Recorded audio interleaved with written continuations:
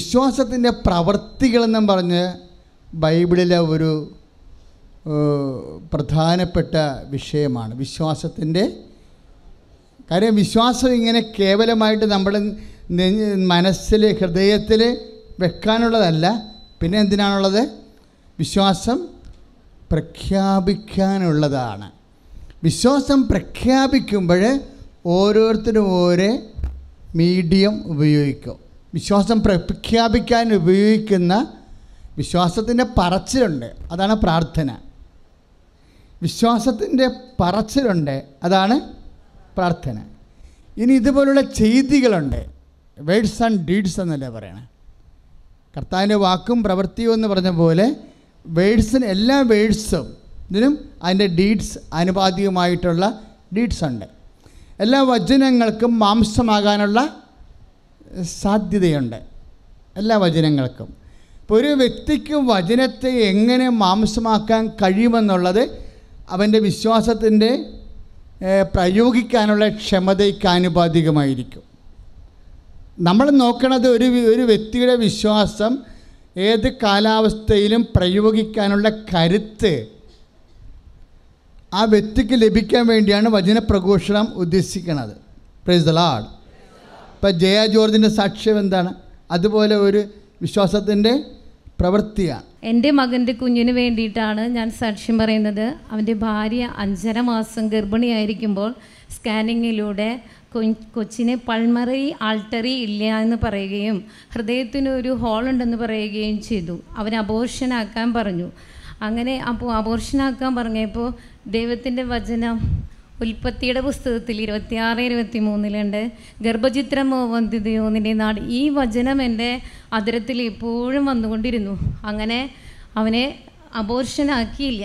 അത് കഴിഞ്ഞിട്ട് ഇവിടെ വന്ന് മകൻ ആസ്പത്രിയിലാണ് ജോലി ചെയ്യുന്നത്. അവൻ നേഴ്സായിട്ടാണ് ജോലി ചെയ്യുന്നത്. അവനൊരു ഉടമ്പടി ഇവിടുന്ന് ഒരു പത്രം കൊണ്ടുവന്നു. ആ പത്രം വായിച്ചപ്പോൾ അതിൽ തപസ് ധ്യാനം എഴുതിയിട്ടുണ്ട്. ആ തപസ് ധ്യാനത്തിൽ പങ്കെടുക്കാൻ വേണ്ടിയിട്ട് ഞാൻ തീരുമാനിച്ച് ഇവിടെ വിളിച്ചപ്പോൾ അങ്ങനെ ഞാൻ ഇവിടെ വന്ന് ഉടമ്പടി എടുത്തപ്പോൾ ആ കൗൺസിലിങ്ങിൽ 42 വചനത്തോളം എഴുതിയെടുത്തു പോയി ഞാൻ. അതിലെനിക്കൊരു 3 വചനം എൻ്റെ ഹൃദയത്തിൽ നന്നായിട്ട് സ്പർശിച്ചു. ഏശയ്യാ 65:23 ദൈവം തിരഞ്ഞെടുത്തിരിക്കുന്ന ഭവനത്തിൽ ഉള്ളവർക്ക് അധ്വാനമൊന്നും വ്യർത്ഥമാവുകയില്ല. അവരുടെ ഭവനത്തിൽ ജനിക്കുന്ന കുഞ്ഞുങ്ങൾക്ക് അത്യാഹിതങ്ങളൊന്നും സംഭവിക്കുകയില്ല. ഈ വചനത്തിൽ ഞാൻ ആഴമായി വിശ്വസിച്ചു. അതുപോലെ തന്നെ സമയമാകുന്നതിന് മുൻപേ അവൾ പ്രസവിച്ചു. വേദന എന്തെന്നറിയും മുമ്പേ പ്രസവിച്ചു. അത് ആൺകുഞ്ഞായിരുന്നു. ഈ വചനം നല്ല ഉറച്ച് വിശ്വസിച്ചുകൊണ്ട് മുന്നോട്ട് പോയി. അങ്ങനെ മെയ് 29 അവൾക്ക് ഡേറ്റ് പറഞ്ഞിരുന്നത്. അവൾ മെയ് 7 പുലർച്ചെ 4:30 വേദന കാണുകയും 7:15 അവൾ പ്രസവിക്കുകയും ചെയ്തു. അതുപോലെ തന്നെ അത് ആൺകുട്ടിയായിരുന്നു. പ്രസവിച്ച് അവർ ഈ പറഞ്ഞ കുഴപ്പങ്ങളൊക്കെ ഉണ്ടോയെന്നറിയാൻ വേണ്ടി ICUവിൽ കയറ്റി. അപ്പോഴും അവർ പറഞ്ഞു 3 മണിക്കൂർ സമയമേ കുട്ടി ജീവിച്ചിരിക്കുള്ളൂ, കുട്ടി നീല നിറമാവും എന്നൊക്കെ. അപ്പോൾ മകനോട് പറഞ്ഞു, ഉടമ്പടി എടുത്തപ്പോൾ തന്ന ലോക്കറ്റ് ഹൃദയത്തിൽ വെച്ച് വിശ്വാസപ്രമാണം ഒരു സ്വർഗസ്ഥനായും ചൊല്ലി പ്രാർത്ഥിക്കാൻ പറഞ്ഞു. അപ്പോൾ ഇവർ പറഞ്ഞു ഇനി വെന്റിലേറ്ററിലിടണത്. ഇവൻ പറഞ്ഞു ദൈവം ഇത്രയും നേരം എൻ്റെ കൊച്ചിനെ കാട്ടിത്തന്നു, ദൈവം സ്പർശിച്ചിട്ടുണ്ടാവും, ഒന്നും സംഭവിക്കുകയില്ല. അങ്ങനെ 3-ാം ദിവസം ഡോക്ടർ വന്ന് അവനെ പരിശോധിച്ചിട്ട് പറഞ്ഞു പൾമണറി ആൾട്ടറിക്ക് പകരം അവനൊരവിടെ 1.5 mm ഒരു വാൽവുണ്ട് ഹൃദയത്തിൽ നിന്ന് ലങ്സിലേക്ക് രക്തം പോകാനായിട്ട്. അവന് ഇപ്പോൾ യാതൊരു കുഴപ്പമില്ല. ഗർഭസ്ഥമായിരിക്കുന്ന പേരക്കുട്ടിക്ക് ആൾട്ടറിയുമില്ല, പൾമിനറിയുമില്ല. സ്റ്റിൽ ആ സഹോദരി സാക്ഷ്യം പറഞ്ഞ കേട്ടില്ല. എന്താണ് അവരിവിടെ വന്നപ്പോൾ 42 വചനങ്ങൾ എഴുതിയെടുത്തെന്നാണ് പറയുന്നത്. വചനത്തിൻ്റെ ആളാ. കാര്യം എന്താ? വചനമാണ് വിശ്വാസത്തിൻ്റെ അടിത്തറ. അപ്പോൾ എന്താണത്? വചനം മൂലമാണ് അവർ ജീവിക്കണത് ശരിക്കും. അപ്പോൾ വർഗീസ് സാറ് ആ കുഞ്ഞിൻ്റെ അമ്മയോട് ചോദിച്ചോ? ഞാൻ ചോദിച്ചത് അല്ലറിയും പൾമറിയും ഇല്ലാത്തൊരു കുഞ്ഞിനെ പെറ്റാൽ ഭാവിയിൽ ബാധ്യതയാകത്തില്ലേ എന്ന് ചോദിച്ചില്ലേ? അപ്പോഴേ അവരൊന്ന് റെഡിമെയ്ഡായിട്ട് ഉത്തരം പറയാൻ വേണ്ടി വന്ന ആൾക്കാരല്ല. ഇങ്ങനെ ചോദിക്കുമെന്ന് പോലും അവർ സ്വപ്നത്തിൽ പോലും കരുതിയില്ല. പക്ഷെ അവരുടെ നിഷ്കളങ്കമായ ഹൃദയത്തിലെ സൂക്ഷിച്ചു വെച്ച ഒരു ബോധ്യത്തിൽ നിന്നാണ് അവർ സംസാരിക്കുന്നത്. എന്നാ അവർ സംസാരിച്ചത്? ബാധ്യതയായിരിക്കുമെന്ന് അറിയാമായിരുന്നു. പക്ഷേ കർത്താവ് എന്തെങ്കിലും ചെയ്യുമെന്ന് മനസ്സ് പറയുന്നുണ്ടായിരുന്നെന്ന്. Praise the lord. ഹല്ലേലൂയ. കർത്താവ് എന്തെങ്കിലും ചെയ്യുമെന്ന് മനസ്സ് പറയുന്നുണ്ടായിരുന്നു. അതാണ് വിശ്വാസം എന്ന് പറയണത്. ഉള്ളിൽ കരുതനാണ് വിശ്വാസം എന്ന് പറയണത്. നമ്മൾ സാക്ഷ്യം പറയുമ്പോൾ കേട്ട മക്കളുടെ എല്ലാം ഒരു റെസ്പോൺസ് ആൻഡ് റിയാക്ഷൻസ് അല്ലേ, അതിനാണ് അവരുടെ നിലപാടെന്ന് പറയുന്നത്, സമീപനം. ആ സമീപനത്തിൻ്റെ എല്ലാ സമീപനങ്ങളും വിശ്വാസത്തിൻ്റെ പ്രവൃത്തികളാണ്. വിശ്വാസത്തിൻ്റെ പ്രവൃത്തികൾ എപ്പോഴാണ് പ്രവർത്തനക്ഷമമാകേണ്ടത്? വചനം സാക്ഷ്യം വഹിക്കേണ്ട ഒരവസ്ഥ വരുമ്പോഴേ, ഒരു തീരുമാനം എടുക്കാൻ കഴിയാതെ വരുമ്പോൾ, ഒരു സഹനത്തിൻ്റെ മുഖത്ത് നമ്മൾ നിർത്തപ്പെടുമ്പോൾ നമ്മൾ കൈവരിക്കേണ്ട ഒരു നിലപാടാണ് വിശ്വാസത്തിൻ്റെ പ്രവൃത്തികൾ. ഇതിന് വിശ്വാസത്തിൻ്റെ വാതിലെന്നാണ് കർത്താവിൻ്റെ വചനം പറയുന്നത്. നടപടി പുസ്തകം 14:27 അവർ അവിടെ എത്തിയപ്പോൾ സഭയെ വിളിച്ചു കൂട്ടി. തങ്ങൾ മുഖാന്തരം ദൈവം എന്തെല്ലാം പ്രവർത്തിച്ചുവെന്നും, പ്രൈസ് ദി ലോർഡ്, വിജാതീയർക്ക് വിശ്വാസത്തിൻ്റെ വാതിൽ അവിടുന്ന് എങ്ങനെ തുറന്നു കൊടുത്തുവെന്നും വിശദീകരിച്ചു. Praise the lord. അപ്പോൾ കർത്താവിൻ്റെ പ്രവൃത്തികളാണ് വിശ്വാസത്തിൻ്റെ വാതിൽ. വിശ്വാസത്തിൻ്റെ വാതിൽ തുറന്നാൽ നമ്മൾ എങ്ങോട്ടാണ് പ്രവേശിക്കുന്നത്? നിത്യതയിലേക്കാണ് പ്രവേശിക്കുന്നത്.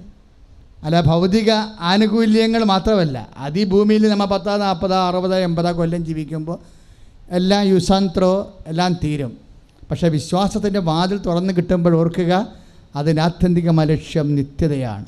ആർട്ടറി ഇല്ല, പൾമിനറി ഇല്ല, പ്രസവിച്ച് കഴിഞ്ഞിട്ട് വെൻറ്റിലേറ്ററിലോട്ട് മാറ്റി അല്ലേ. അപ്പോൾ അവിടെ കുറേ വിശ്വാസത്തിൻ്റെ പ്രവർത്തികൾ ചെയ്യുന്നുണ്ട്. അതിനുശേഷം ഡോക്ടർ 3 ദിവസത്തെ ടെസ്റ്റ് കഴിഞ്ഞ് ഡോക്ടർ എന്നാ പറയണത്? ആർട്ടറി ഇല്ല, പക്ഷെ പകരം കർത്താവ് വേറെ ഒരു ഞരമ്പ് വെച്ച് പിടിപ്പിച്ചിട്ടുണ്ട്. Praise the lord. ഹല്ലേലൂയ. പരീസാർ ചോദിച്ചു കൊച്ചിൻ്റെ അപ്പനോട്, വാട്ട് യു ഫെൽറ്റ്, നിങ്ങൾക്ക് എന്താണ് തോന്നിയതെന്ന്. എന്താ കാര്യം? കുഞ്ഞിന് വീട്ടുമാംസമല്ല കൊടുത്തിരിക്കണത്. എന്താ കൊടുത്തിരിക്കണത്? ഫ്രാൻസിസ് എന്ന് പേരിട്ടിട്ട് ജ്ഞാനസ്ഥാനം കൊടുത്തിരിക്കുക. അതിന് ഒരു നീതീകരണം എന്താ പറഞ്ഞതെന്നറിയാവോ അദ്ദേഹം? എന്താ? എബ്രാഹാം അവൻ്റെ സന്തതിയെ ദൈവത്തിന് കൊടുത്തു, അതാണ് ഞാൻ ജ്ഞാനസ്ഥാനം ചെയ്തതെന്ന്. അതൊക്കെ ഒരു വല്ലാത്ത ഒരു മറുപടിയാണ്. ഇക്കാലങ്ങളിൽ വിശ്വാസി എന്തുമാത്രം വളർന്നെന്ന് നോക്കിയേ. ദൈവം എൻ്റെ മകനെ എന്നോട് ആവശ്യപ്പെട്ടതാണെന്ന് കരുതി ഞാൻ എൻ്റെ മകനെ ദൈവത്തിന് കൊടുത്തു എന്ന് അദ്ദേഹം പറഞ്ഞപ്പോഴേ എൻ്റെ മനസ്സിൽ കണ്ട വചനം യാക്കോബിൻ്റെ ലേഖനമാണ്, 2-ാം അധ്യായം 21-ാം വാക്യം. നമ്മുടെ പിതാവായ എബ്രാഹാം എന്ന് പറഞ്ഞേ, നീതീകരിക്കപ്പെട്ടത് തൻ്റെ പുത്രനായ ഇസഹാക്കിനെ യാഗപീഠത്തിന്മേൽ ബലിയർപ്പിച്ചത് വഴിയല്ലേ.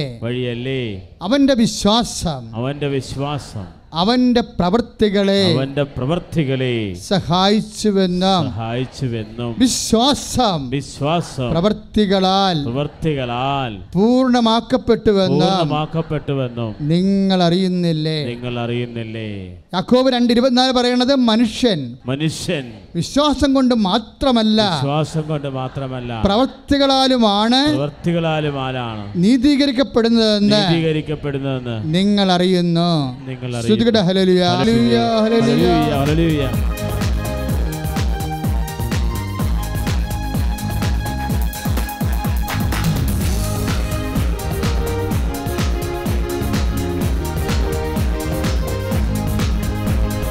ആദ്യ നൂറ്റാണ്ടിലെ അനുഭവം പോൽ അതിശയം ലോകത്തിൽ നടന്നിടുവാൻ, ആദ്യ നൂറ്റാണ്ടിലെ അനുഭവം പോൽ അതിശയം ലോകത്തിൽ നടന്നിടുവാൻ, ആദിയിലെന്ന പുരാത്മാവേ അധിക ബലം തരണേ, ആദിയിലെന്ന